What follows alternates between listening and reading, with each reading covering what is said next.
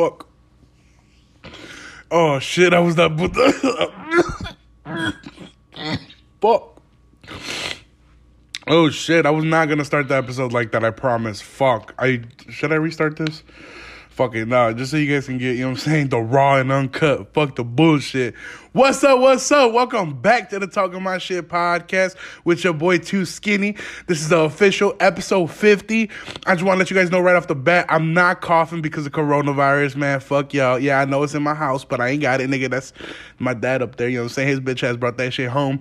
No, I'm just kidding. I definitely gave it to him, but I'm fucking sparking a cone again, you know what I'm saying?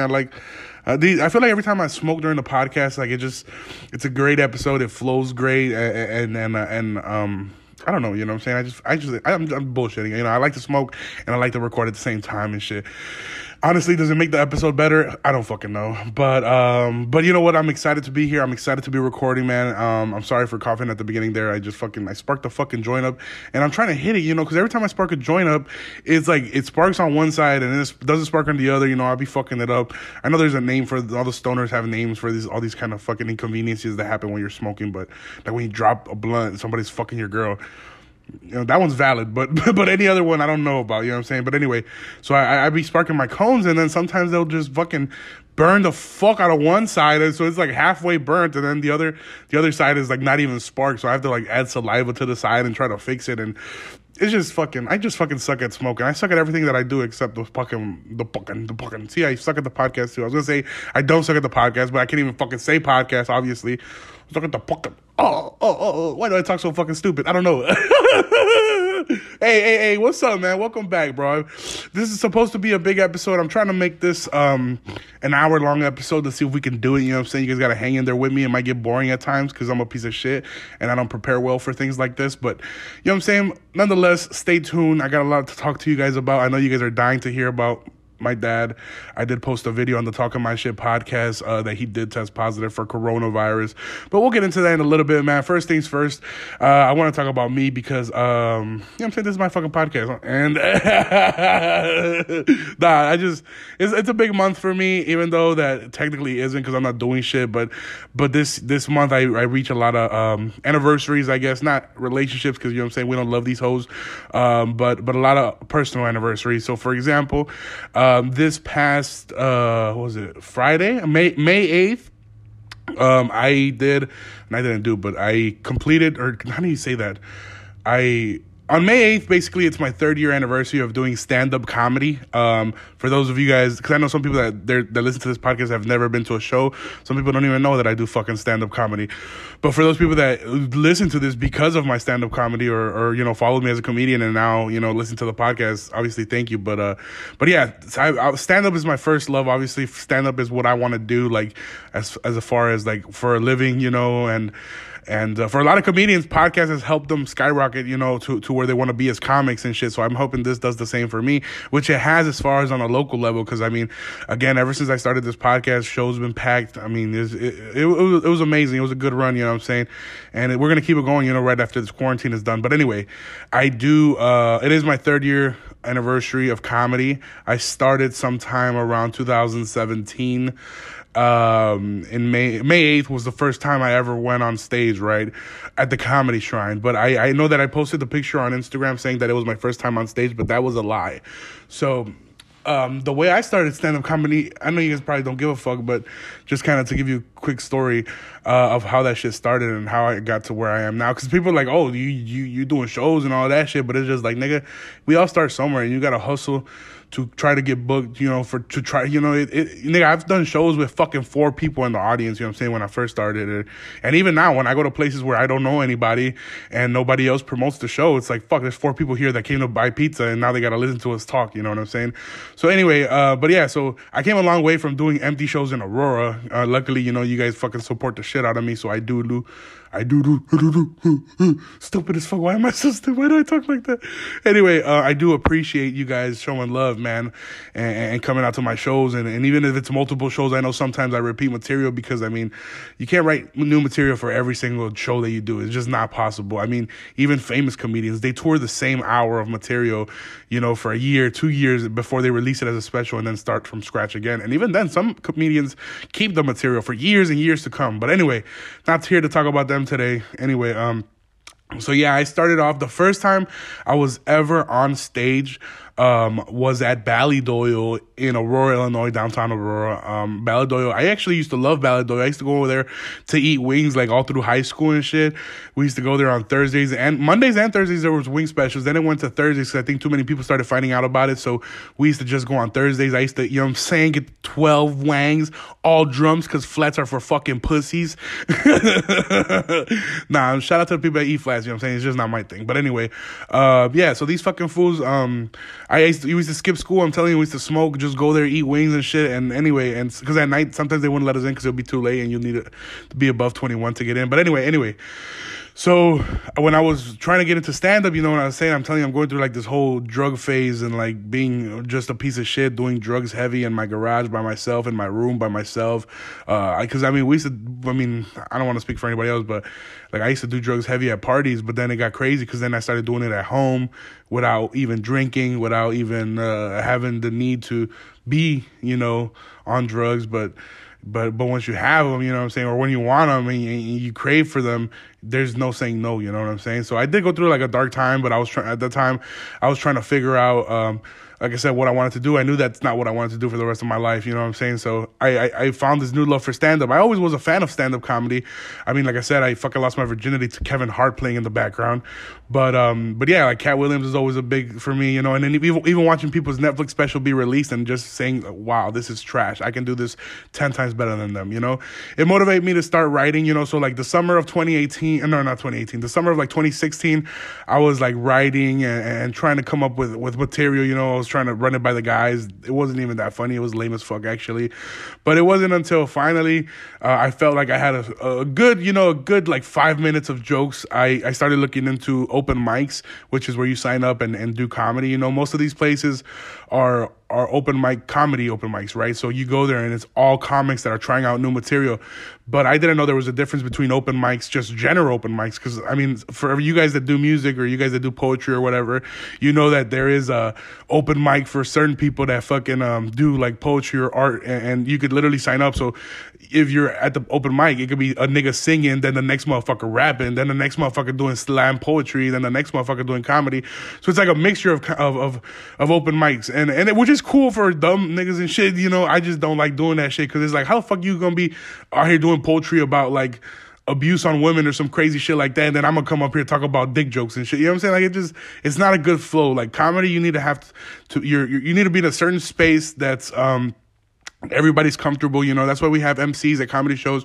They warm up the crowd, you know, they loosen up, have a few drinks, you know what I'm saying? And then it's a comedy, you know what I'm saying? Then when a comedian start coming out, you know, you guys are loose, you know, you guys aren't not so tense, because it's hard to make motherfuckers laugh that just got straight off of work, that are in a bad mood and come sit down and I gotta hear you talk shit. Nah, so you want to loosen up the crowd and shit. So I feel like in those spaces where the arts are mixed, it's not good for comedy. At least not my comedy, you know. Maybe it's a motherfucker that want to go up there and do knock jokes, you know what I'm saying, be my guest. But I talk about some fuck shit, so I don't want to be that nigga, you know what I'm saying? I just want to fuck up the mood for everybody, you know. And on top of that, most of those like arts events and like open mic events and shit like that, they're like very liberal. And I'm not, like I said, not to bring up politics, but they're very like, you know, but they motherfuckers pussies, you know what I'm saying? Like like they get butthurt, so I don't want to get in trouble. So anyway, why the fuck am I talking about open mic so much? So what I'm trying to get at is I signed up for this variety open mic at Ballydoyle, and I put it on Facebook, you know what I'm saying, trying to get some clout. I was like, yeah, for everybody that's been wondering, yeah, I am about to start stand-up comedy.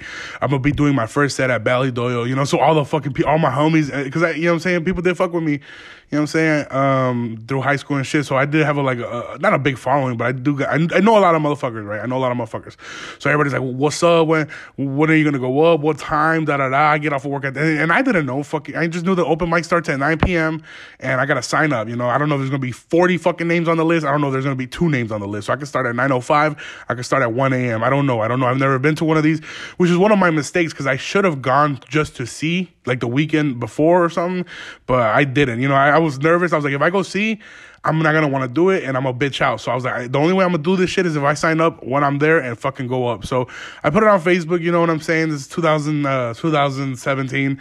It was a Wednesday. I put it on Facebook dude, somehow, some reason, we fucking filled up Ballydoyle, bro. Like, it was pretty fucking full, and not as fucking crazy full as like when I've done shows there before, like actual comedy shows. But for an open, like all the people that I, you know, that liked my post and shit came to see me, you know, because I felt like it was something different, something that people, you know, like as far as like people that go to East Aurora High School, or, you know, like people, our peers that nobody has done before, you know, we don't know of anybody doing stand up, you know what I'm saying? So yeah, I do know there is a few other people from Aurora that do that do stand up, but some of them are older, some of them only do it like once, you know, every few months. I'm talking about like people never really like knew about a nigga, you know what I'm saying? So when I think that's what brought out a lot of people. And right when I got there, right, I signed up, people started getting there, and I was excited, but at the same time, it's like, it was so dumb of me to invite hella people because I had never been on stage before. So once you start performing, you know, whatever you do, you know that the first time you ever do it is not going to be the best time, right? So I had filled up that fucking place. Then the people before me was like a band. It was like a folk music band or some type of fucking bullshit band, right? And it were all teachers, bro. And they're up there, bro, like talking about Oswego vibes and like talking about like not Oswego vibes, but like, you know, they were like from a school out there in like the cornfields and shit. So like they're like, oh yeah, you know, if you're from Yorkville or whatever the fuck, you know, make some noise. And we're just like, I'm like, what the fuck? And then I told the dude that's in charge of the fucking open mic, right? I'm like, hey, dude, how much time do we get to perform? Because they've been up there for fucking 20 minutes. He's like, yeah, you know, you can do as much as you want. Or you know, just be reasonable. I was like, what the fuck does that mean? They've been up there for 20 minutes. I got people here waiting on me to go up. And now they're at the fucking concert for a band that nobody wants to fucking see. You know, it was just fucking like, I think my anxiety was just through the fucking roof, bro. And finally this dude, and I literally contemplated like, I need to get the fuck out of here. I mean, there's no way I'm going to be able to go on stage. I'm not going to be able to do this. I was right there with the homeboy Jamie, actually. He's the one that I carpooled with. He even took me to buy a pack of cigarettes because that's how fucking anxious I was. I don't even fucking smoke like that, like cigarettes, you know? So he took me and I bought a pack of cigarettes and I was smoking. Finally, it was my turn to go up. I went up. For the first half of the fucking set, I'm trying to time myself. I'm stuttering. I'm like, like I'm talking all stupid and shit. Like I was talking here at the beginning of the episode. I'm like, it was like just horrible, bro. My jokes weren't landing because I didn't have no sense of timing, you know? I didn't know how to perform at the moment, you know? And shit, no matter how funny that shit seems in your head, when you're up there on a stage with a mic and motherfuckers looking at you and that shit not funny, man, that shit breaks your fucking heart, bro. So luckily there was this one joke, and actually I've been working on telling this joke now on stage. I've been trying to perfect it now that I have a little bit more experience. But there's a Marley and Me joke that I talk about, hey, the movie Marley and Me, how it's all sad or whatever. And anyway, so I have a joke like that I told that night that I think saved my whole fucking set, because if it wasn't for that joke, I feel like motherfuckers would have definitely walked out on my ass. But anyway, after that joke, I shook up with a few people, and then the following week, that Monday, so this was on Wednesday, then that Monday, I had signed up for the first time ever at the Comedy Shrine open mic. So that's an actual comedy club, you know? So I went, and at that place, there was like 40 people on the fucking list. And finally, I went up. I was like 10th or whatever, and told him it was my first time. And low-key, that shit fucking killed, bro. And hold on, let me get a drink of this Gatorade. I be out here drinking Gatorades like I'm a fucking athlete and shit. My fat ass. All I do is go up the stairs to my room, and that's all the workout I do. But anyway, yeah, bro, I signed up for that fucking. Oh my god, why the fuck do I keep buying crackhead lighters? Oh, there it goes. Anyway, so yeah. Anyway, so that was the first time I ever went on stage, and then the week after, like I said, I went to perform at the Comedy Shrine, and at the fucking Comedy Shrine, bro, getting those laughs in an actual comedy club, like it gives you like this fucking high. Hold on, I'm sparking my joint. It gives you like this fucking high, bro. Like a better high than any drug ever gave me. You know what I'm saying? And just not pleasing people, but making people laugh with stories that maybe were not such a happy time for you. You know what I'm saying? Like, make people laugh with your pain. You know what I'm saying? Or make people laugh, period. You know, because my first few sets weren't even about anything serious. It was just about bullshit. So making people laugh, like, in a group of, like, I mean, if you guys have ever made a class laugh, you know it's a good feeling. Like, oh shit, like, I got these niggas, you know what I'm saying? I got these niggas laughing. Fuck you mean, boy? Fuck the teacher, you know what I'm saying? But that's a great feeling. So imagine doing that shit like in a bigger audience, you know, or on stage with a mic. Like, I don't know, it just gives you this satisfaction that like I said, no high you ever chase will give you, you know. So luckily I signed up for another open mic right after that, and I was doing I did the second open mic, and it went good, you know. I'm not saying, yeah, they went fucking amazing, I fucking murdered. No, but they went good, you know. And compared, out of those 40 fucking people that are on the list to go up, and I'm not talking shit about any comic, I'm just saying, out of those 40 people, nigga, like 10 people are gonna actually be funny, and out of those 10 people, maybe like 6 of them are gonna be like hilarious, you know what I'm saying? I felt like, but then some other ones, they might get a few laughs, but most of them are just, you know what I'm saying? Most of them are just people that don't know what to do with their lives. This is not maybe what they're trying to chase for real. It's just something that they wanted to do on a bucket list or for fun, or maybe my friend's doing it, so I want to try it out. So a lot of times when you go to these open mics, a lot of people's sets are kind of weak, you know, and a lot of times my sets have been weak too, because, you know, maybe that day I wasn't feeling good, whatever. But anyway, not trying to get into that again. But anyway, after the second set, my set was actually pretty good too, and I got laughs like from, I don't want to say from beginning to end, but I felt like every joke that I wanted to hit, bro. So right after I got off stage that time. So think about it. This is my third time ever even performing. This has just been open mics. It's 3 open mics in a row. The first one was at Valladolid. The second one was at the Comedy Shrine. The third one is back at the Comedy Shrine. After that third open mic, bro, this producer came up to me. He was a comic too, and he was like, "Hey man, I'm trying to put these shows together, and you're funny as fuck, and I want you to be part of it." And so when I first started stand-up comedy, and I had talked to like a certain other comedians, they told me, "Yeah, bro, if you're just starting off, you're not gonna get booked for your first 3 years. After your first 3 years is when you're gonna start to get booked and get paid." You know what I'm saying? So that means that at this moment right now, I'm supposed to barely start getting booked and start getting paid. But nigga, your boy been getting booked, been getting paid. Fuck you mean? But anyway, I'll tell you guys how we got there. You know. So anyway, so this guy, he comes up to me right after my third open mic. He's like, "Yo, bro, I need you on the show, da da da." And I was like, "Yeah, for sure, man. Let's do it. I'm down. You know, I'm super excited. You know, I'm like, what the fuck? Literally, I'm coming home. I'm like, hell yeah, my fucking life's about to change. Like, this shit's, you know, I'm about to make it, nigga. Fuck the bullshit. Fuck all my old niggas. You know what I'm saying? I'm about to switch up on everybody, get money." Yeah, like, I thought that I was about to make it, bro. Like, I thought, you know what I'm saying? Because I never got booked for anything. You know, I can't imagine somebody offered to pay me money to hear me talk shit. So, yeah, I was super excited. Then a few days go by, and then he's like, "All right, these are the details to the show. You're going to perform at Draft Pick." So that's one of my favorite restaurants now, but it wasn't for the longest time because I just never went there. You know what I'm saying? Anyway, so I was like, fuck it. So after only doing 3 open mics, we did a show at Draft Picks. And shout out to the people that listen to this that went to that show. We fucking packed that bitch out. That day, it was all mostly my people, some of the headliners people too, but mostly my people.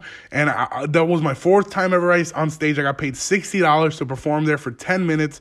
And it fucking, like, it was so crazy that the dude told me, "You know what? The restaurant has asked us to come back next week, next Wednesday." He's like, "How about you be the headliner, perform 15 to 20 minutes and bring your people?"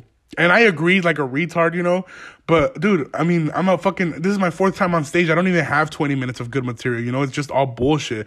Out of the 10 minutes of jokes I told, maybe 5 of minutes of them were funny. The other 5, people just laughed because it was me up there, you know, and they were friends of mine or whatever. But anyway, so I agreed to do that. And then the following week I came, we packed that bitch again. So shout out to anybody that came. There's people that came both weeks in a row, and I fucking always will appreciate you for that. And there's people, you know, that couldn't make it to one, came to the other. Anyway, we sold the bitch out twice, bro.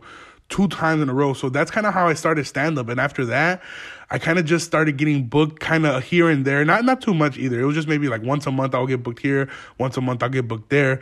And And that's how I kind of started stand up. But in between those book shows, every comic usually goes to open mics. They try to go to at least 2-3 open mics a week, bro. Me, my first year of stand up, I kind of don't ever even count it because I was not doing any open mics. I would literally just do shows, and people will tell me that's cool that you can do it, but you should go to open mics because if you're doing good now with more practice, you're gonna get better. But to me, I was like, how the fuck am I gonna get better performing in front of comics that don't give a fuck about what I got to say? Like, I don't give a fuck about comedians' opinions. I want to go make real people laugh, like audience members. You know what I'm saying?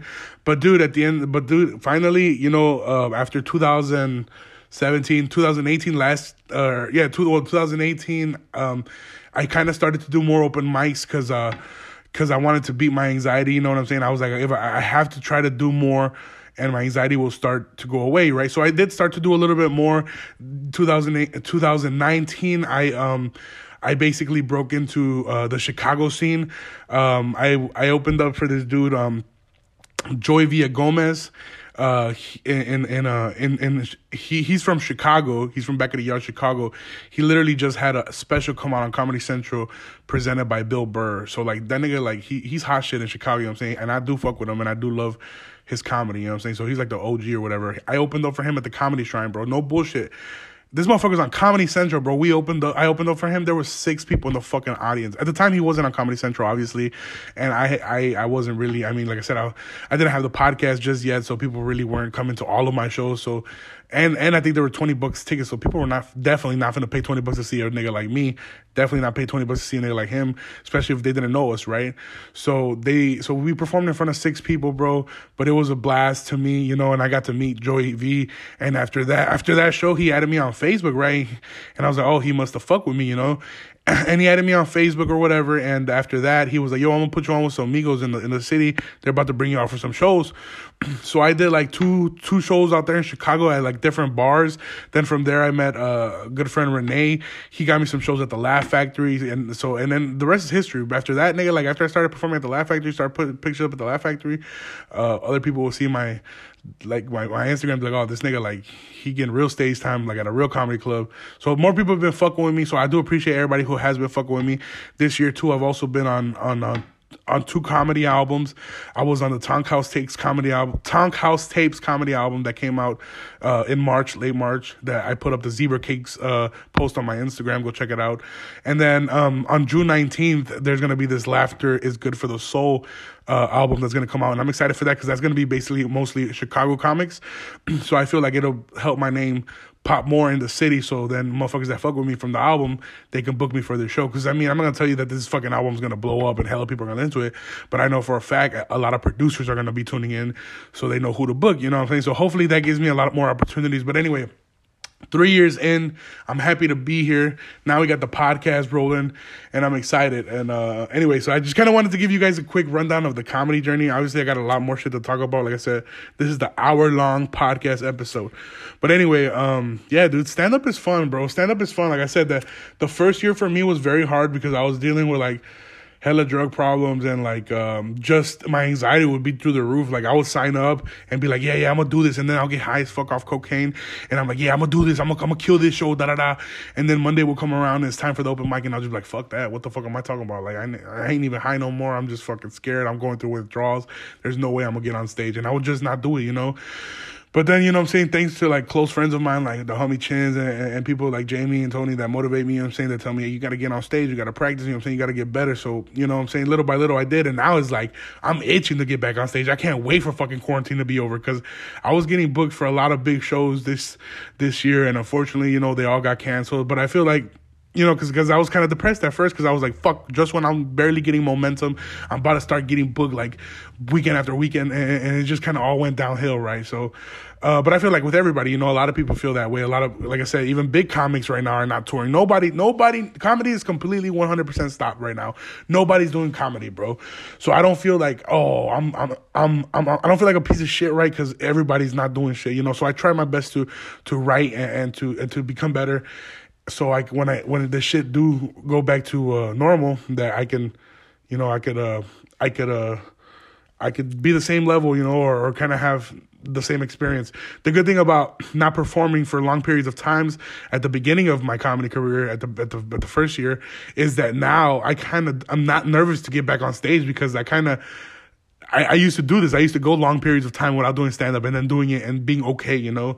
So I'm not too nervous about that, but I'm just happy to see it start back up and shit. So hopefully we can get back to doing stand-up. But anyway, let's move on from that, man. I know you guys don't give a fuck too much about my stand-up, but I just kind of wanted to give you a rundown so for anybody that didn't know. But anyway, the episode... this episode, the podcast here, we'll talk about the podcast real quick. So the podcast I started on May 25th. So we're about to touch, the full year here in a few, in 2 more episodes, I think we're about to do the whole full year.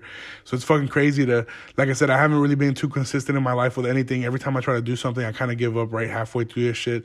So, I mean, being able to do this and continue to put shit out every single week and you guys tuning in every single week, I really do appreciate it from like the bottom of my heart, man. That shit's fucking crazy. And I don't plan on slowing up. Like I said, the studio gonna get built and we're gonna be releasing every week YouTube content, maybe twice a week. I don't know, you know what I'm saying? I want the content to be out there and I want you guys to enjoy it, to share it, man. And you know what I'm saying? Thank you guys for the support. So yeah, we're about to wrap up on a year here. So, you know, we'll talk about that shit when it's the year anniversary, but I don't want to talk about it too much right now because, I mean, who gives a fuck, right? But, damn, nigga, they opened up Draft Picks again. I can't wait. I'm finna go get some fat-ass wings tonight right after I record this shit. Fuck is you talking about, bro? I was at work this week, man. All right, let's get into the fucking episode. You know what I'm saying? I'm sorry about, I know if you skip through the whole comedy part, I get it. You know what I'm saying? It's not that entertaining. Y'all don't give a fuck about it, shit. I don't give a fuck about it, but I saw this I don't really give a fuck about my comedy anniversaries and shit like that. But this year on my Instagram memories, I seen the memory or whatever of when I first started. And I was like, damn, you know, like niggas came a long way or whatever. And I still, you know, and I'm still just getting started, nigga. You know what I'm saying? Fuck the bullshit. Fuck coronavirus too. You already know how we rocking, bitch.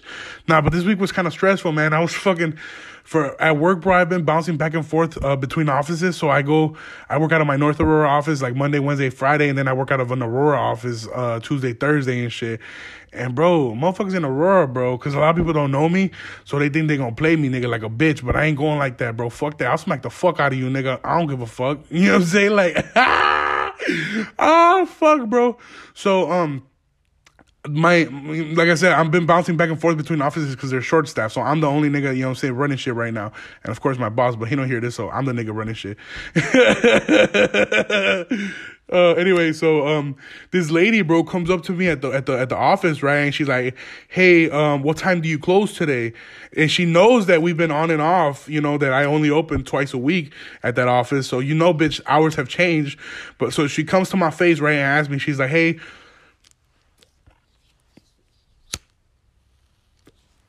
she's like, "Hola," because she's Mexican. I'm fucking talking shit.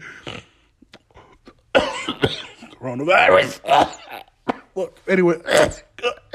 Goddamn. That motherfucking Reggie Bush, boy. Nah, anyway, 3 Little Jesse. Fuck.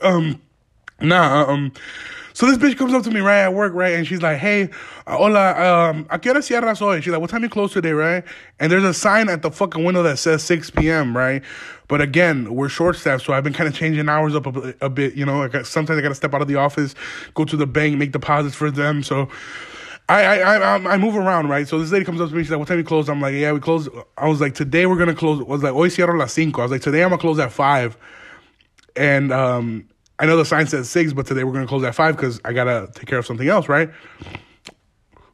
And this lady, bro, she going to look at me and she going to be like, "Oh, pero el sign dice que a las 6." So basically, she's like, "Oh, but the sign says 6 p.m.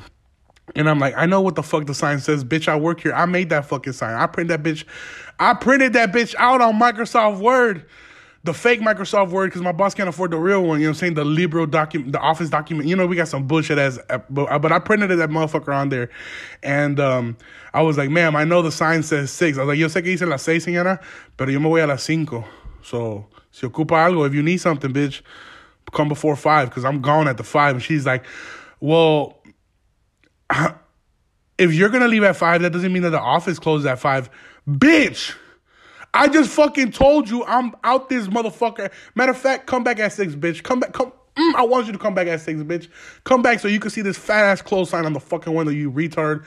Anyway, bro, so I guess the point that I'm trying to make is I hate that people, why are you arguing with me, lady? You just asked me what time I'm going to close. I told you I'm going to close at 5. And you're going to talk about, el sign? El sign dice a las 6. Okay, bitch, don't worry about the fucking sign. I'm right here. My face is right here. Fuck that sign. You know what I'm saying? Oh, man. So I told her, I was like, you know what, ma'am? Señora, so this all happened in my head, like the cursing part. Obviously, I didn't say that to her. But then I looked at her and I was like, ¿sabe qué? Si quiere, venga después de las 5. A lo mejor encuentra a alguien. Maybe you'll find somebody here. And she was like, okay. Close the fucking window. Put the big-ass board of wood on the window because, you know what I'm saying, Aurora's ghetto as fucking niggas might break in. And, and then she left. And I don't know if she came back or not because I didn't. Fuck her, nigga. But I hate people that try to argue with you about some fucking signs. Like, bitch, why are you going to argue with me about this fucking sign if I'm talking to you right now and face to face, bitch? And and she was like Puerto Rican, I think, or some shit. No, I'm not trying to come at Puerto Rican. I know last week I talked shit about Puerto Rican. Okay, let's say she was Dominican or something. You know what I'm saying? Don't matter. She was like one, you know what I'm saying? She was like she you know what I'm saying? She had that accent. Like, I think I'm pretty sure it was Puerto Rican, but we'll say Dominican just so the Puerto Ricans don't get mad. Aren't they the same thing though? Nah, but yeah, that's like white people activity, bro. You know what I'm saying? Like when I used to work at Starbucks and bitches used to pull on the knob and it'd be like fucking 5:01 a.m. She's like, oh my God, it's already 5. Open up, bitch. Hold the fuck up, man. I'm scratching my balls back here. Let me wash my hands, then I'm gonna come up on the door. I'll give you a fucking latte. Anyway, fuck, what the fuck am I even... Oh, all right, you know what? Let's get into the fucking real thing. Yeah, my dad got coronavirus, bro. Shit's fucking crazy as fuck, bro. And I know I tweeted some bullshit out this week, bro, and people got kind of mad. I seen a few subtweets and shit. People were like, oh, y'all niggas play too much. Y'all using your dad for clout. Like, niggas was very indirect, but I be catching shit like that. You know what I'm saying, nigga? I'll smack the fuck out of you. But anyway, bro, you know, that's how I deal with pain. And not pain, or maybe like anxiety or my worriness or you know what I'm saying? Because, like, I mean, yeah, I can joke about it all I want, but at the end of the day, that shit is serious. You know, coronavirus is fucking serious. This shit's... It basically got the whole world shut down, you know what I'm saying? So, like, unless you're fucking dumb as fuck, like Texas or Utah or some shit like that, I don't know. You know, the places that are Georgia or Miami. Or Miami's not even a fucking state. Why am I saying the Miami? Anyway. But you know what I'm saying? Like, those states down there and shit that opened up, niggas are gonna get sick, bro. And they're gonna see that this shit is not a fucking joke, bro. This shit is not a joke, bro.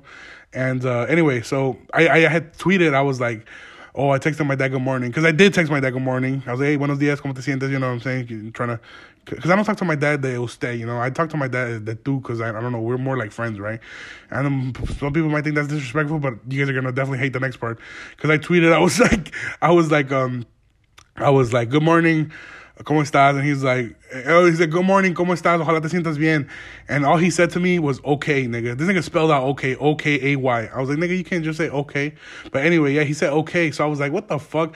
So I thought it was funny. I was like, okay, I'm going to tweet. So I tweeted. So I was like, this morning I texted my dad good morning, and he didn't say, and all he said was, okay, COVID, do your thing. Because, you know, he does have coronavirus. So I was like, COVID, do your thing, you know, finish that nigga off. But obviously it was a joke, and people took it the wrong way. Like, bro, first of all, this is my fucking Twitter. I can tweet whatever the fuck I want. But second of all, I was fucking kidding. You know, obviously I'm fucking joking. Like, you know, I don't know, bro. It just like, bitch, like, you know what I'm saying? I don't even want to fucking... I don't know. I'm not going to get into it. I just started stuttering and I started losing my train of thought. But yeah, he has coronavirus. This nigga went to the hospital, bro. This man went to the hospital. He went to Rush Copley. So I recorded the last episode on Saturday when I thought he was going to go, but he ended up not going on Saturday. But then on Sunday, he was thinking about going back to work on Monday. I was like, nigga, you got COVID, bro. You got to go get tested for that shit because you can go back. You're not going to feel good if you go back to work. So this nigga, he was like, fuck it. So he did end up going to get tested. They didn't let... Remember I told you guys I didn't want to go with him to the hospital. They actually didn't let anybody into the hospital besides him. Like, they stopped us right at the door. They're like, get the fuck out of here, only him. So I was like, all right. So they let him in, and he tested positive, bro. You know what I'm saying? It was quick. You know, it was maybe like a 2-hour visit, maybe less. And, you know, for the ER, that's fucking short. Because niggas go to the ER, you'll be bleeding out. The doctor will be in the fucking lunchroom eating a sandwich. He don't give a fuck. He'll come back in an hour and a half, bro. They'll leave your ass in there for a long-ass time. But, you know what I'm saying? Hey, I'm not here to knock the doctors today, you know what I'm saying? Because y'all been doing crazy shit for the COVID. So shout out to all the medical workers anyway. But, Yeah, so he did test positive. So obviously he had to quarantine 14 days from that day. So now he's been in his room and like, fuck, bro, because I was like, because I know, like I said, I come out here and talk shit, like, oh, I gave him COVID-19 and all this shit, but damn, bro, I was really feeling like I did give him COVID-19, because I probably did, you know what I'm saying, and it's fucking depressing. I was like, fuck, nigga. My brother was talking shit, he's like, nigga, you gonna kill my dad, you a bitch. I was like, I know, nigga, my bad. But I was like, fuck, I didn't.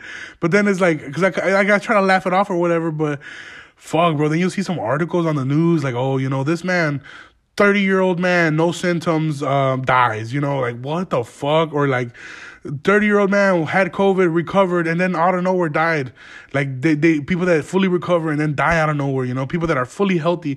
So I don't know, like, what the truth is to these fucking news anymore, but it scared me, because I'm like, fuck. And then my dad wasn't getting any better, bro. Like, this motherfucker just kept being sick, bro. Like, I recorded Saturday, he felt like shit. He went to get tested on Sunday, he felt like shit. Monday, he felt worse. Tuesday, he was bad. So I'm like, nigga, like, it's already been like fucking, he's been feeling bad for like a week and a half already. Like, when the fuck is this shit gonna end, So I'm not gonna lie, I was starting to get alarmed. I was like, fuck, He was having difficulty breathing. He was having his chest pain, like, was fucking crazy, And when I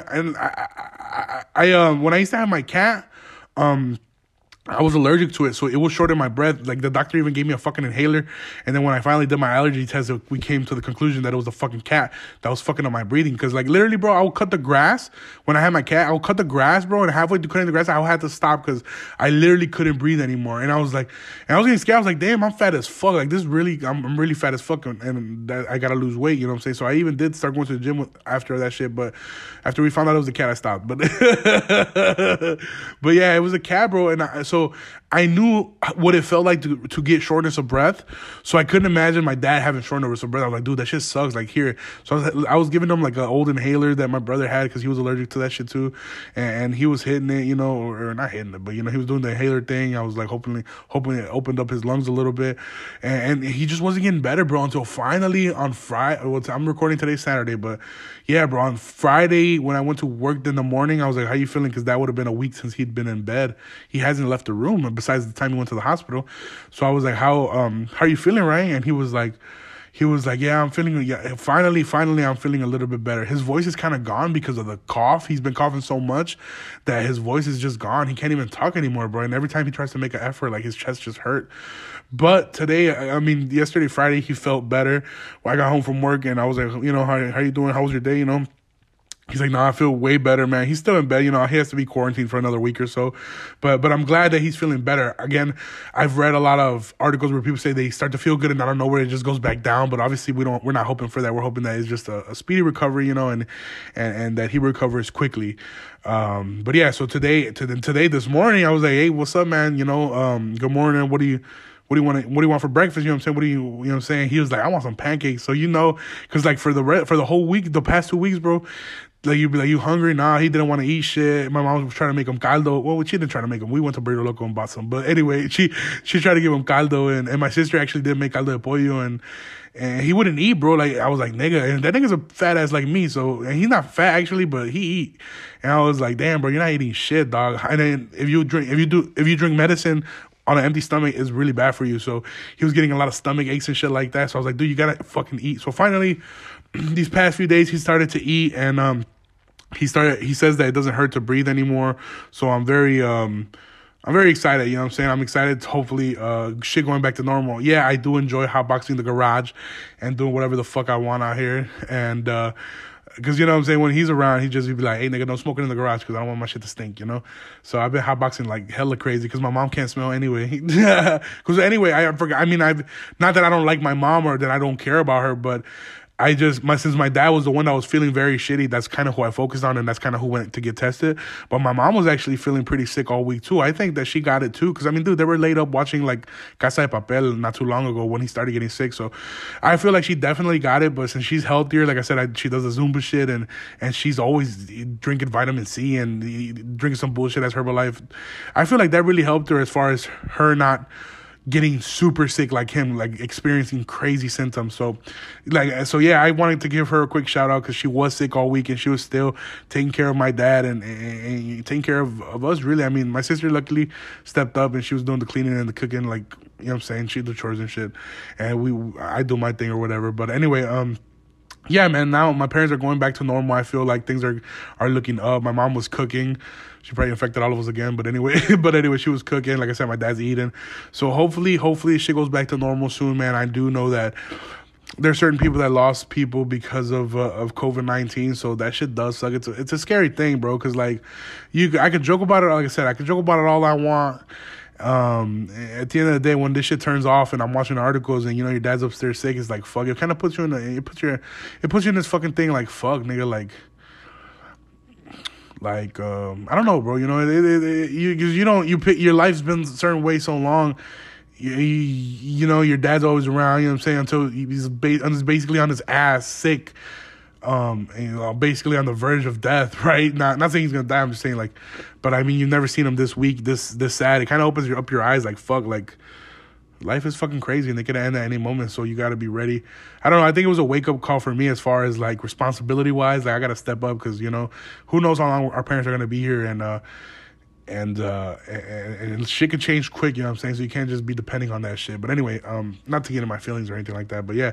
So yeah, he is feeling better, so hopefully, this week we're not gonna let him out the fucking room. Fuck that shit, nigga. He gonna start infecting all of us again.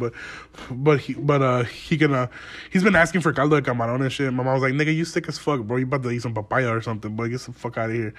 But anyway, so I'll buy him some caldo de camarón this weekend and shit, and he can enjoy that and shit. But let's move on from my fucking family, because I don't know, they don't appreciate me talking shit about them on the podcast. Dude, fucking white people are crazy as fuck, bro. So I was reading this article, because, you know, everywhere now, after May 1st, and everywhere in Aurora, no matter where you go, you have to wear a mask. You know, I try to go to fucking smoke rings. They were like, nigga, where your mask at? I try to go to fucking, the Pantry liquor store won't let you in without a fucking mask, bro. I was like, nigga, it's a bitch in the back doing heroin, nigga. What you mean I gotta wear a mask? Fuck out of here. But I had to put on my mask to go in there, whatever. And so there was this security guard in Detroit that worked at a Family Dollar, because obviously you have to have a security at a Family Dollar for some fucking reason. Well, you know how it is, you know, because in Chicago it's like that too. Like, you gotta have security. They just be having security in random ass places that, like, nowhere else. Like, it's a security at Subway. Why the fuck is there a security at Subway? I'm here for a meatball sub, nigga. Like, they got security, they got bulletproof glass everywhere and shit. But anyway, this was up in Detroit. There's security at Family Dollar, and he was telling people to put on their mask and shit, and the dude got mad. He didn't want to put on a mask. He's like, oh, you know, don't want to do that. And he fucking shot him, bro, and he killed him. Like, what the fuck, bro? Just because you want to put on a mask, bro, don't go outside then. Don't go to the store, bro. If you know that they're asking people to put on masks, why would you bring a gun and try to make a scene? Like, what is your point of killing somebody who's just trying to do his job? This nigga working for like $13 an hour probably. You know what I'm saying? Don't even got a gun. He just got handcuffs and a fucking pepper spray because he's a security guard. And you're going to kill that man because he asked you to put on a fucking mask? I mean, it's ridiculous to me. You know what I'm saying? All these people still protest. I think today there was a fucking protest in Oswego, bro. Why the fuck is there a protest? Bro, if I was living in Oswego, which I would never do, but if I was, I'll fucking throw eggs probably or something. I don't know, bro. Like, oh my God. Just because it's not worth my time and I don't give in time to that bullshit, that's why I won't drive over there right now. But fuck them, bro. Like, you know what I'm saying? You got time to protest, nigga, because you want to go outside. Shut the fuck up, bro. Shut the fuck up.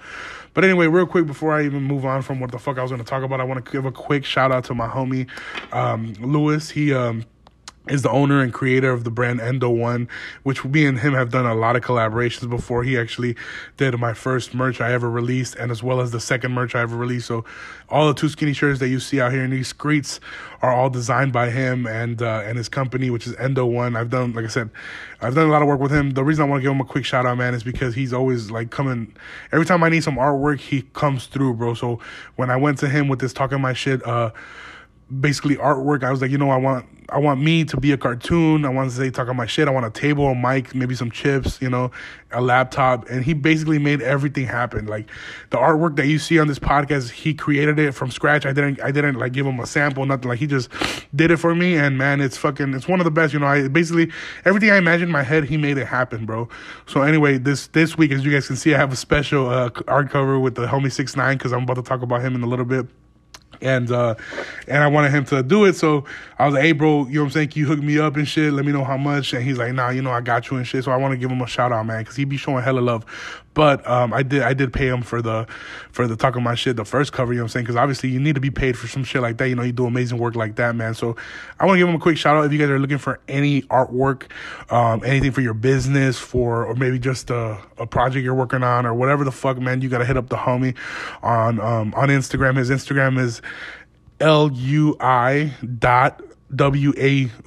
That's Louis.wave. lui.wav. That's his personal page, man. You want to go ahead and basically reach out to the homie, and like I said, his artwork is fucking A1. And then if you want to check out some of his merch, man, like I said, he designed some of my merch. He has some dope ass merch, some comfortable ass shirts.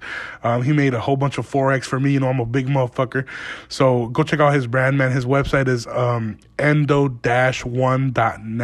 That's endo-1.net.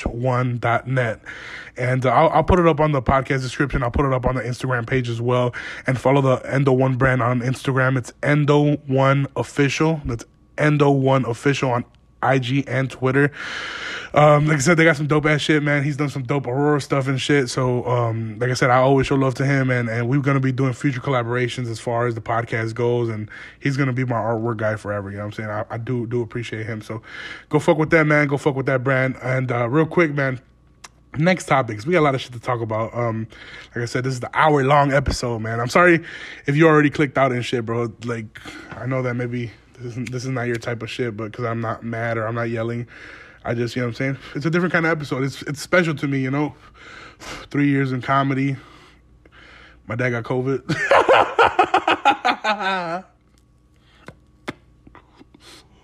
But nah, man. But so anyway, let's get back into the shit, dude. So I told you guys I was gonna go to LA in May. So I had booked flights from May. I had originally booked them for like April, right? I don't even remember when I was gonna go. I think it was like April 12th or some shit. I had to push back because the lockdown started or whatever. So I pushed it back to middle of May. I was like, by middle of May for sure, this shit is all over. Well, obviously we're in the May already, and this shit is not over. Matter of fact, my dad got that shit, so we're definitely nowhere near over. So I was thinking about rescheduling my flights, but it's like every time I have to reschedule, I have to pay a fare difference. So it's like, nigga, at this point, what at one point was $120 round trip has now turned into a fucking $250 round trip. And if I keep postponing it, the fucking airlines keep charging me fees and shit, bro. They tell you, oh, we're gonna waive the rescheduling fee, but then you gotta pay the fare difference and shit. Like, nigga, why don't you just zero it out? Man, let me just change for free. It's not like anybody's taking these fucking flights anyway. Everybody's at fucking home. So anyway, they wouldn't, you know what I'm saying? That's why they're all going out of business. Fuck the airlines. And also make longer seatbelts. Nah, but yeah, so they fucking Expedia ended up calling me, and they were like, hey, just to let you know, American Airlines has made a few changes to your flights. Want to let you know if want to ask you if it's okay.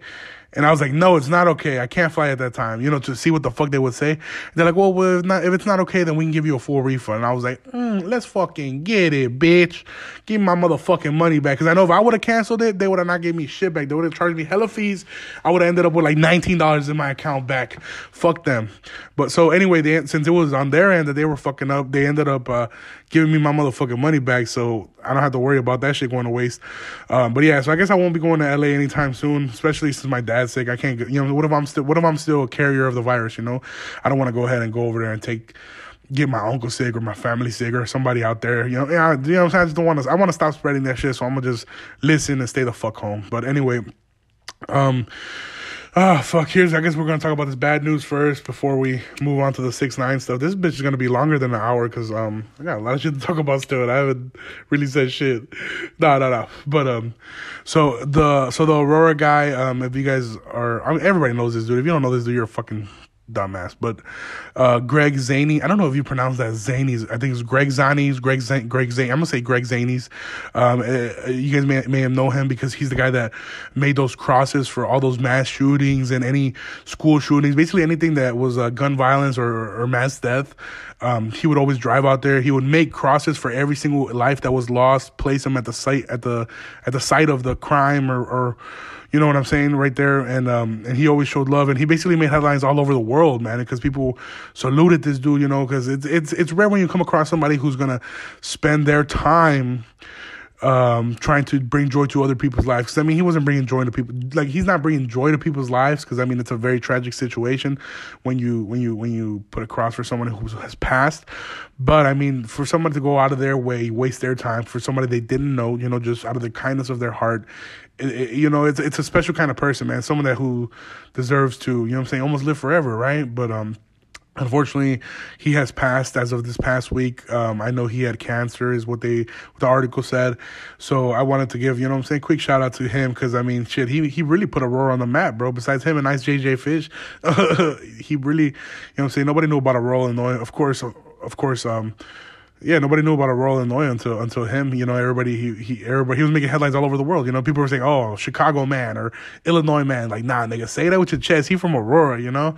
So you know, rest in peace to him, man. Unfortunately, he passed away, and hopefully, I don't know, man. So hopefully, somebody can pick up on his legacy. Maybe it doesn't have to be from Aurora, but you know, going to places, dropping off crosses. I know it may not do nothing financially for the families, but I feel like it's a good thought, and it kind of brings brightness to a dark situation. You know, that there's still nice people out there, even though there's a lot of fucking pieces of shit that want to shoot places up and do dumb shit like that. You know, white people.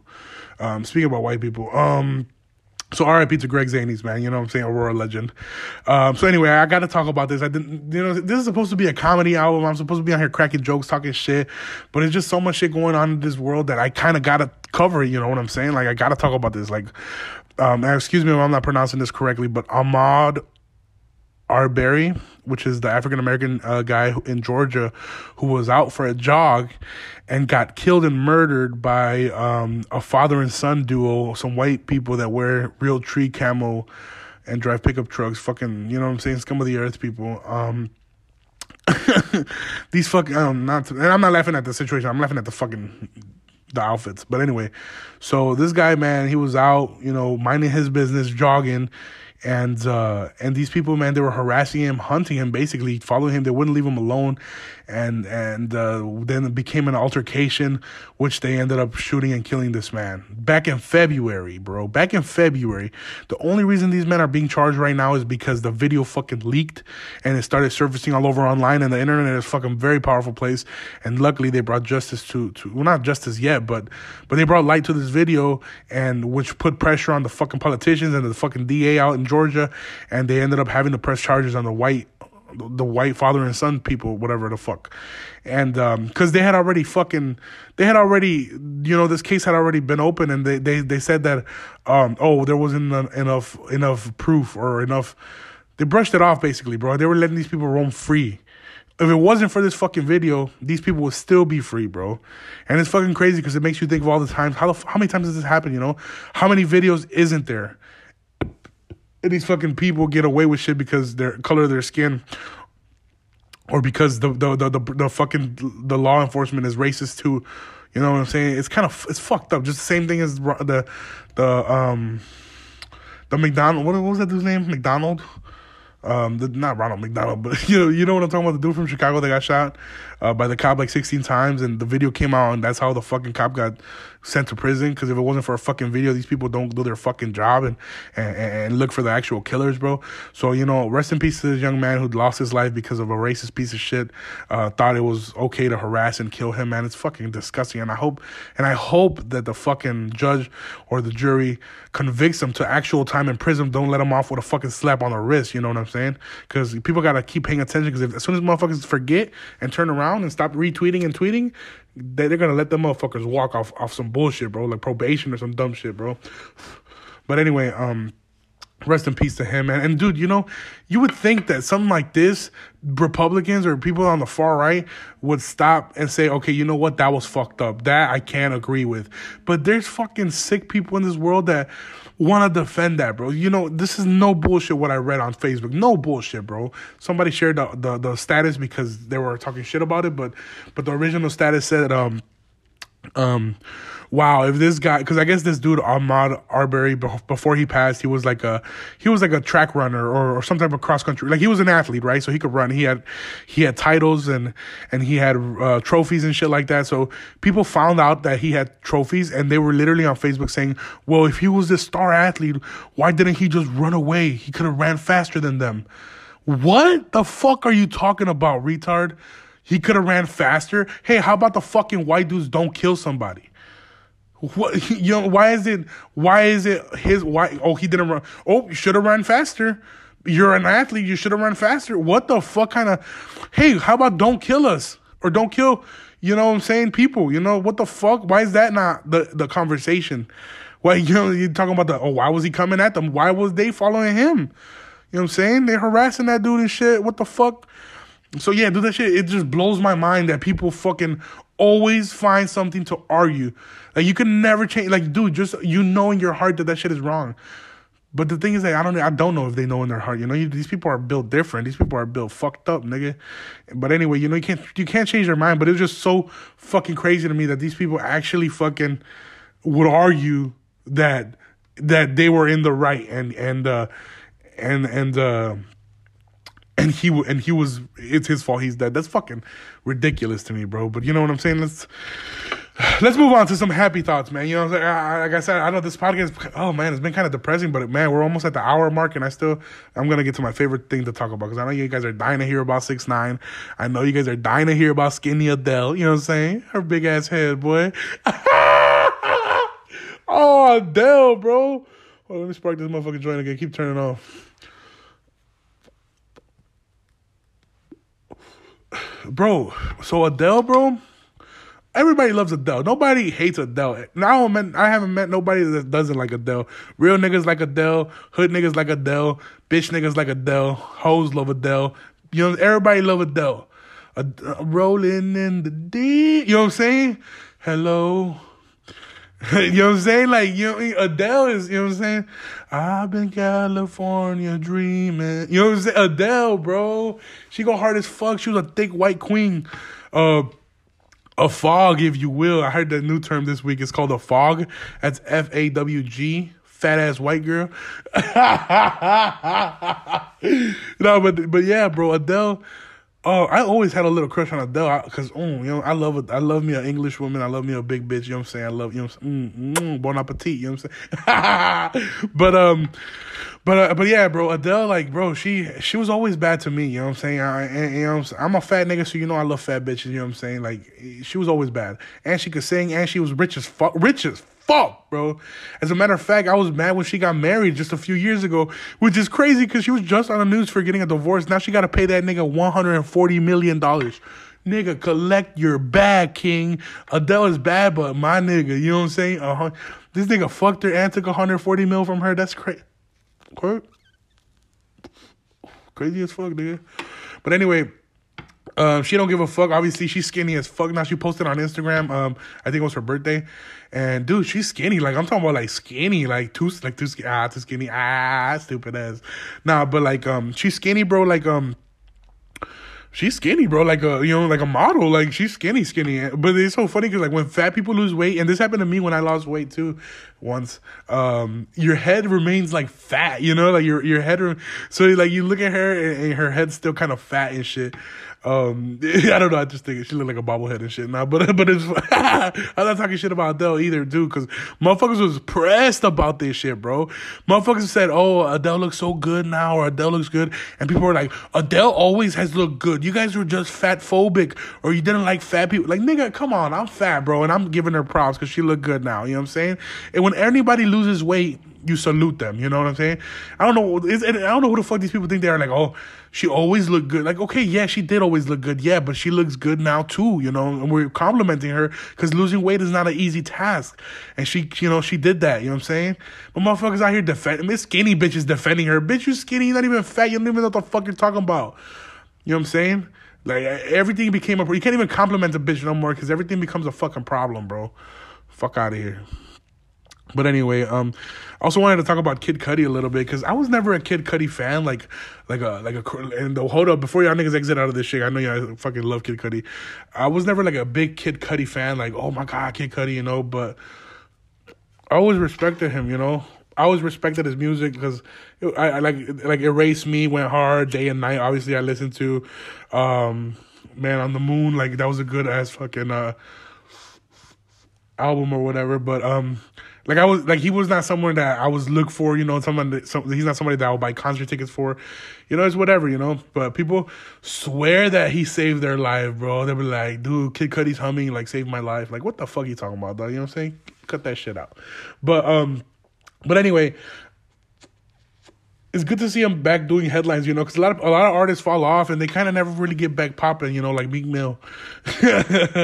but it's good to see Kid Cudi back on the scene. He collaborated with Travis Scott. They dropped that song, The Scotts, and he's got his first #1 Billboard hit. So it's good to see him, you know, come up out of his depression because I know he battled with a lot of mental health and stuff. So it's good to see him popping, you know what I'm saying, and back on the charts and shit. And you know, and not to bring up drugs again, but the reason I got to know Kid Cudi a little bit better was because he was on the Joe Rogan podcast experience a few years ago, and he opened up about like his cocaine addiction, talking about how he was always a shy person, but he would wake up, like do lines of coke and go on the street, you know, talk to fans, and that was the only way he would be able to interact because his fucking social anxiety was killing him.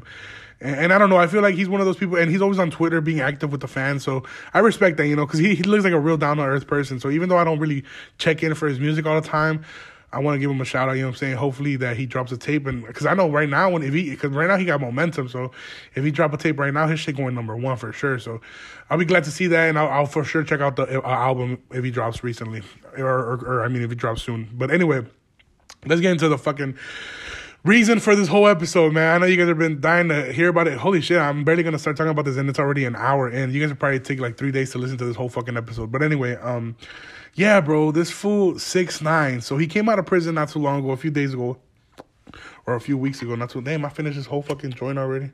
High as fuck. Anyway, he came out of prison. And people were already hating. People were talking shit. They were like, snitch this, snitch that. Which, again, I hadn't made an episode. I even got an episode called Snitch 9. But, yeah, where I told you guys I wasn't sure where I stood with him because of the snitching and all that. But, dude, you know, I love 6ix9ine, bro. I fuck with 6ix9ine heavy. You know what I'm saying? I'm a person that I live for that talk shit, you know, that fucking make people mad. Like, I love that shit, you know what I'm saying? That's why I got this podcast, because I love to talk shit. I love to piss people off. And he got that fucking persona all figured out, you know what I'm saying? And I know, yeah, he was faking all that gangster shit and all that blood shit. But the fact that he came out with the same energy and still basically telling niggas suck his dick, it's like, oh, I appreciate that. Because some people were like, oh, if he comes out and apologizes and does like Mexican music or reggaeton, then we'll let him be in the game. But if he comes out on that gangster shit, we won't fuck with him. And that's exactly what he did, bro. And I felt like that's exactly what we needed to turn shit up, bro. Because he definitely, I was turned up. Like, the song itself, the Gooba song or whatever, I don't really give a fuck about the song. But just like the fact that he's out here and he basically flexing on all these fucking haters, bro, you know, and people are saying, oh, well, he snitched and he did that. But dude, like, at the end of the day, bro, he's right. Because he went on live and he talked about this. He's like, okay, you guys talk about all this loyalty and shit, but what was the loyalty when these people were fucking my baby mama, were stealing millions of dollars from me, even after I was paying for all their kids' schools, paying them, You know, they were already fucking me, basically. They beat him up, they kidnapped him, they tried to kidnap his mom. You know what I'm saying? You do all this shit. Why would you take time for these people? You know, why would you take, oh yeah, I'm gonna do 40 years so everybody else could remain for, fuck that, bro. Fuck that. And any nigga from Aurora that's talking about, yeah, he a snitch, man, shut the fuck up, nigga. You don't know. Bro, if that shit happened, if somebody fucked your baby mama, kidnapped your mom, beat the shit out of you, and you were in prison, and they were like, okay, look, these niggas all fucked you over. All you got to do is collaborate with us, tell us what the fuck they did wrong, we'll get rid of them. You'll be back out in 2 years making music rich as fuck again. Fuck them. I would definitely snitch, because you niggas, okay, because what's the street code? What's the street code? The street code is, oh, you gotta, if you a street nigga, then you handle that shit in the streets. Nigga, he's the #1 rapper in the world. If he sends another hit or does whatever, he'll go to jail for a long time. They're not gonna cut him no deal. Like he's got a lot to lose, bro, to try to handle that shit on his own. And he already admitted he's not like a gangster himself. So he's like, might as well fucking get rid of them motherfuckers, especially if they all did that shit to you. And Meek Mill's dumbass out here talking about, oh, you gotta apologize because you took them people from their family. Nigga, they're out here doing all these crimes. They're bound to either die or go to prison. So you could drop all that fucking, you took these niggas from their family. Like if these niggas was going to work every day, bringing back shit for their kids. They was not doing that, bro. These niggas are street niggas. And I'm not saying they're worth less or anything like that. No, because I got homies, you know what I'm saying, that's in the streets and all that. I'm just saying these motherfuckers was rats and snakes themselves. You know what I'm saying? How the fuck you gonna bite the hand that feeds you? You gonna fuck his baby mama? How the fuck you gonna steal? Like, he's already paying you guys money, and you're gonna funnel more money into your accounts because you don't know what.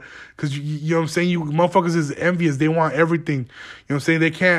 They can't see one person shine because they want to be the motherfuckers that shine. So there was, you know what I'm saying? They bit the hand to feed them, and the shit all went to hell. And now they expect that nigga to remain loyal to them in prison. Get the fuck out of here. What are you going to pay all the money that he stole back? Are you going to unfuck his baby mama? Fuck that. That shit is a done deal, bro. You know what I'm saying? That's the game you play too when you're in the game. Because niggas know, #1 thing that motherfuckers in the drug game hate are snitches. And that's the biggest thing in the world. That's how all these drug dealers get caught, is because of snitches. So we can stop acting like motherfuckers don't snitch. Everybody be snitching. And and especially, and it's wrong. Because I'm not going to sit here, it's okay to snitch. No. Because obviously if you, like, okay, let's say, for example, if I'm moving ounces of coke, right, and my homeboy moving ounces of coke, and then we got a plug that's supplying us ounces of coke, you know what I'm saying? If I get caught, you know what I'm saying? If I get caught and they're like, give us your plug, I'm going to say no, you know what I'm saying? Because obviously you got to stay down, you know, that's the life you live. You take that rap like a man. But guess what? If my fucking plug is fucking my baby mama, if my plug is fucking me over on the product, you know, giving me bullshit, nigga, fuck that nigga, bro. You know what I'm saying? The loyalty comes, like, it starts from the basics, bro. You know what I'm saying? You can't be half-ass loyal. Or now he got to be loyal to them after he fucked them over. Fuck that, bro. Ain't none of that bullshit. I'm not going to snitch on it. But if my plug is, you know, supplying me the shit and he giving me the product, you know what I'm saying? My homie's moving his work. I'm not going to bring them down with me if they're loyal to me. But, you know what I'm saying? But a nigga that's fucking me over, or my homie's stealing my custodies, or he's robbing from me, okay, then fuck him, nigga. You know, you're fucking me over. Fuck you. But I mean, if it's people that stay down, then yeah, that's where the loyalty comes. But all that other, and then I feel like if he wasn't a famous rapper, I feel like, yeah, maybe take care of that shit in the streets, right? But dude, he's a famous rapper. He's about to blow up. Like, I mean, he already had blown up. He's at the top of the fucking charts. Why would you risk your life and not? Because now that these people are out there and he had already claimed that they were stealing from him, they're gonna want to kill him. So why would you put your life at risk, bro, or your family at risk? You might as well just wrap that shit up now. So yeah, that's my take on that, and I'm happy to see him out here. Now I can't speak for him as far as like his safety or none of that, because I don't know what people are gonna do, you know. But all these rappers that are out here talking shit about him, bro, these rappers are cornballs, bro. You think that all these rappers were all dope dealers moving weight? Nigga, fuck no. All these rappers just rap. Lil Baby, that nigga wasn't in the streets. Like, I mean, yeah, he was probably in the streets and like you know, bullshitting, but he wasn't in the fucking, like, he wasn't like a brick mover, you know what I'm saying? Like, or all these other motherfucker rappers that Meek Mill was he was a street motherfucker that was freestyling in the streets, moving like grams and shit, bro. These motherfuckers, they act like they're some big steppers and some big mafia. These niggas are not like that, bro. You think that out of coincidence, everybody that could rap was a drug dealer? Hell nah, bro. Think about it. Does your plug know how to rap? Fuck no, nigga. That nigga suck at rapping. That's why he sells drugs. You know what I'm saying? The real big steppers, the real drug dealers, You know what I'm saying? They're not out here freestyling and putting all their business on the mic and talking about how many bricks they're moving. You know what I'm saying? And most of these rappers just got this persona from a plug that they maybe know, and they're basically rapping the life of somebody else, bro. Don't let this fucking social media shit fool you, bro. All these niggas is bitches. Rich the Kid talking about 6ix9ine a snitch. Rich the Kid, you ran away from Lil Uzi. You a bitch ass nigga. Fuck out of here. And plus, Meek Mill, he washed this fuck. When was the last time a nigga said, yo, play that new Meek Mill? Get the fuck out of here. Nigga, fuck Meek Mill. He talk. Nah, the Dreams and Nightmares is pretty good. You know what I'm saying? Yeah, Dream Chasers 1, Dream Chasers 2, the tapes are good. But none of that new Meek Mill smack, boy. Get the fuck out of here, bro. You know who need a beef with 6ix9ine? I don't know, bro. Like Drake maybe. I want to see what these big artists take on them, because like what Drake got to say about it. You know what I'm saying? Like Bad Bunny, you know what I'm saying? Like these niggas that's really putting up 6ix9ine numbers, you know what I'm saying? I don't want to hear shit from Meek Mill or none of them corny ass motherfuckers, bro. You know what I'm saying? Fuck out of here. And then Meek Mill talking about, oh yeah, I'm with all that gangster shit. And then he's going to go and tweet, go listen to Lil Baby and Nav. First of all, Nav's not even a gangster. Nav is if you really hated cornballs, Nav is one of the biggest cornballs. And I'm a huge Nav fan. I do fuck with Nav. You know what I'm saying? I'm not a Nav hater. I'm not one of the niggas that sit around and hate on Nav. No, I like Nav. But he's a cornball. You know what I'm saying? He's not really about that life. He just rapping. He knows how to produce, and he knows how to fuck with his voice on autotune, and he ended up being successful. You know, but he lying his ass off in his raps? Yes, he was never a street nigga. You could tell the way he talk. You could tell he's a cornball. But I fuck with his music. But Meek Mill talking about go listen to Nav. Like if you really was I fuck with street niggas only. If you was really like that, you wouldn't be promoting Nav, because Nav is also a lame. You know, fuck out of here. Shout out Lil Durk. Lil Durk put out a tape. You know what I'm saying? And we fuck with Lil Durk because Lil Durk from Chicago. Dude, I'm surprised how far Lil Durk has come, because Lil Durk, like, I thought he was going to fall off for sure. I like the way Chief Keef fell off, and I know I hate to say it, but Chief Keef fell off from where he was at one point, you know? I would never think that Lil Durk would outshine Chief Keef or outsell Chief Keef, and now Chief Keef is still in the game. He is too, but Lil Durk is still in the game, bro. Lil Durk is still putting out tapes consistent. Now he's been going #1 and shit. So I'm proud of Lil Durk. I don't never check in for any of his music because I fucking don't listen to it, but I'm proud that he a Chicago motherfucker and he making it happen. I think his baby mama live in Naperville, actually. A fat ass white girl. But anyway, other than that, man, go listen to that new music, man. Dude, I really started listening to Pop Smoke, man. That dude was raw, man. Fuck, I'm mad he died. But anyway, man, fuck with 6ix9ine. If you don't like 6ix9ine, you know what I'm saying? I don't really give a fuck. Don't be DMing me about bullshit, because at the end of the day, I don't give a fuck about none of that. You know what I'm saying? You know what I'm saying? I'll keep you guys posted on my dad. Thank you guys for listening, man. We're about to hit a year. Thank you guys, you know what I'm saying, for coming to my shows. I can't believe I'm 3 years in the game now. Man, we fucking hit an hour mark. We're an hour and 9 minutes.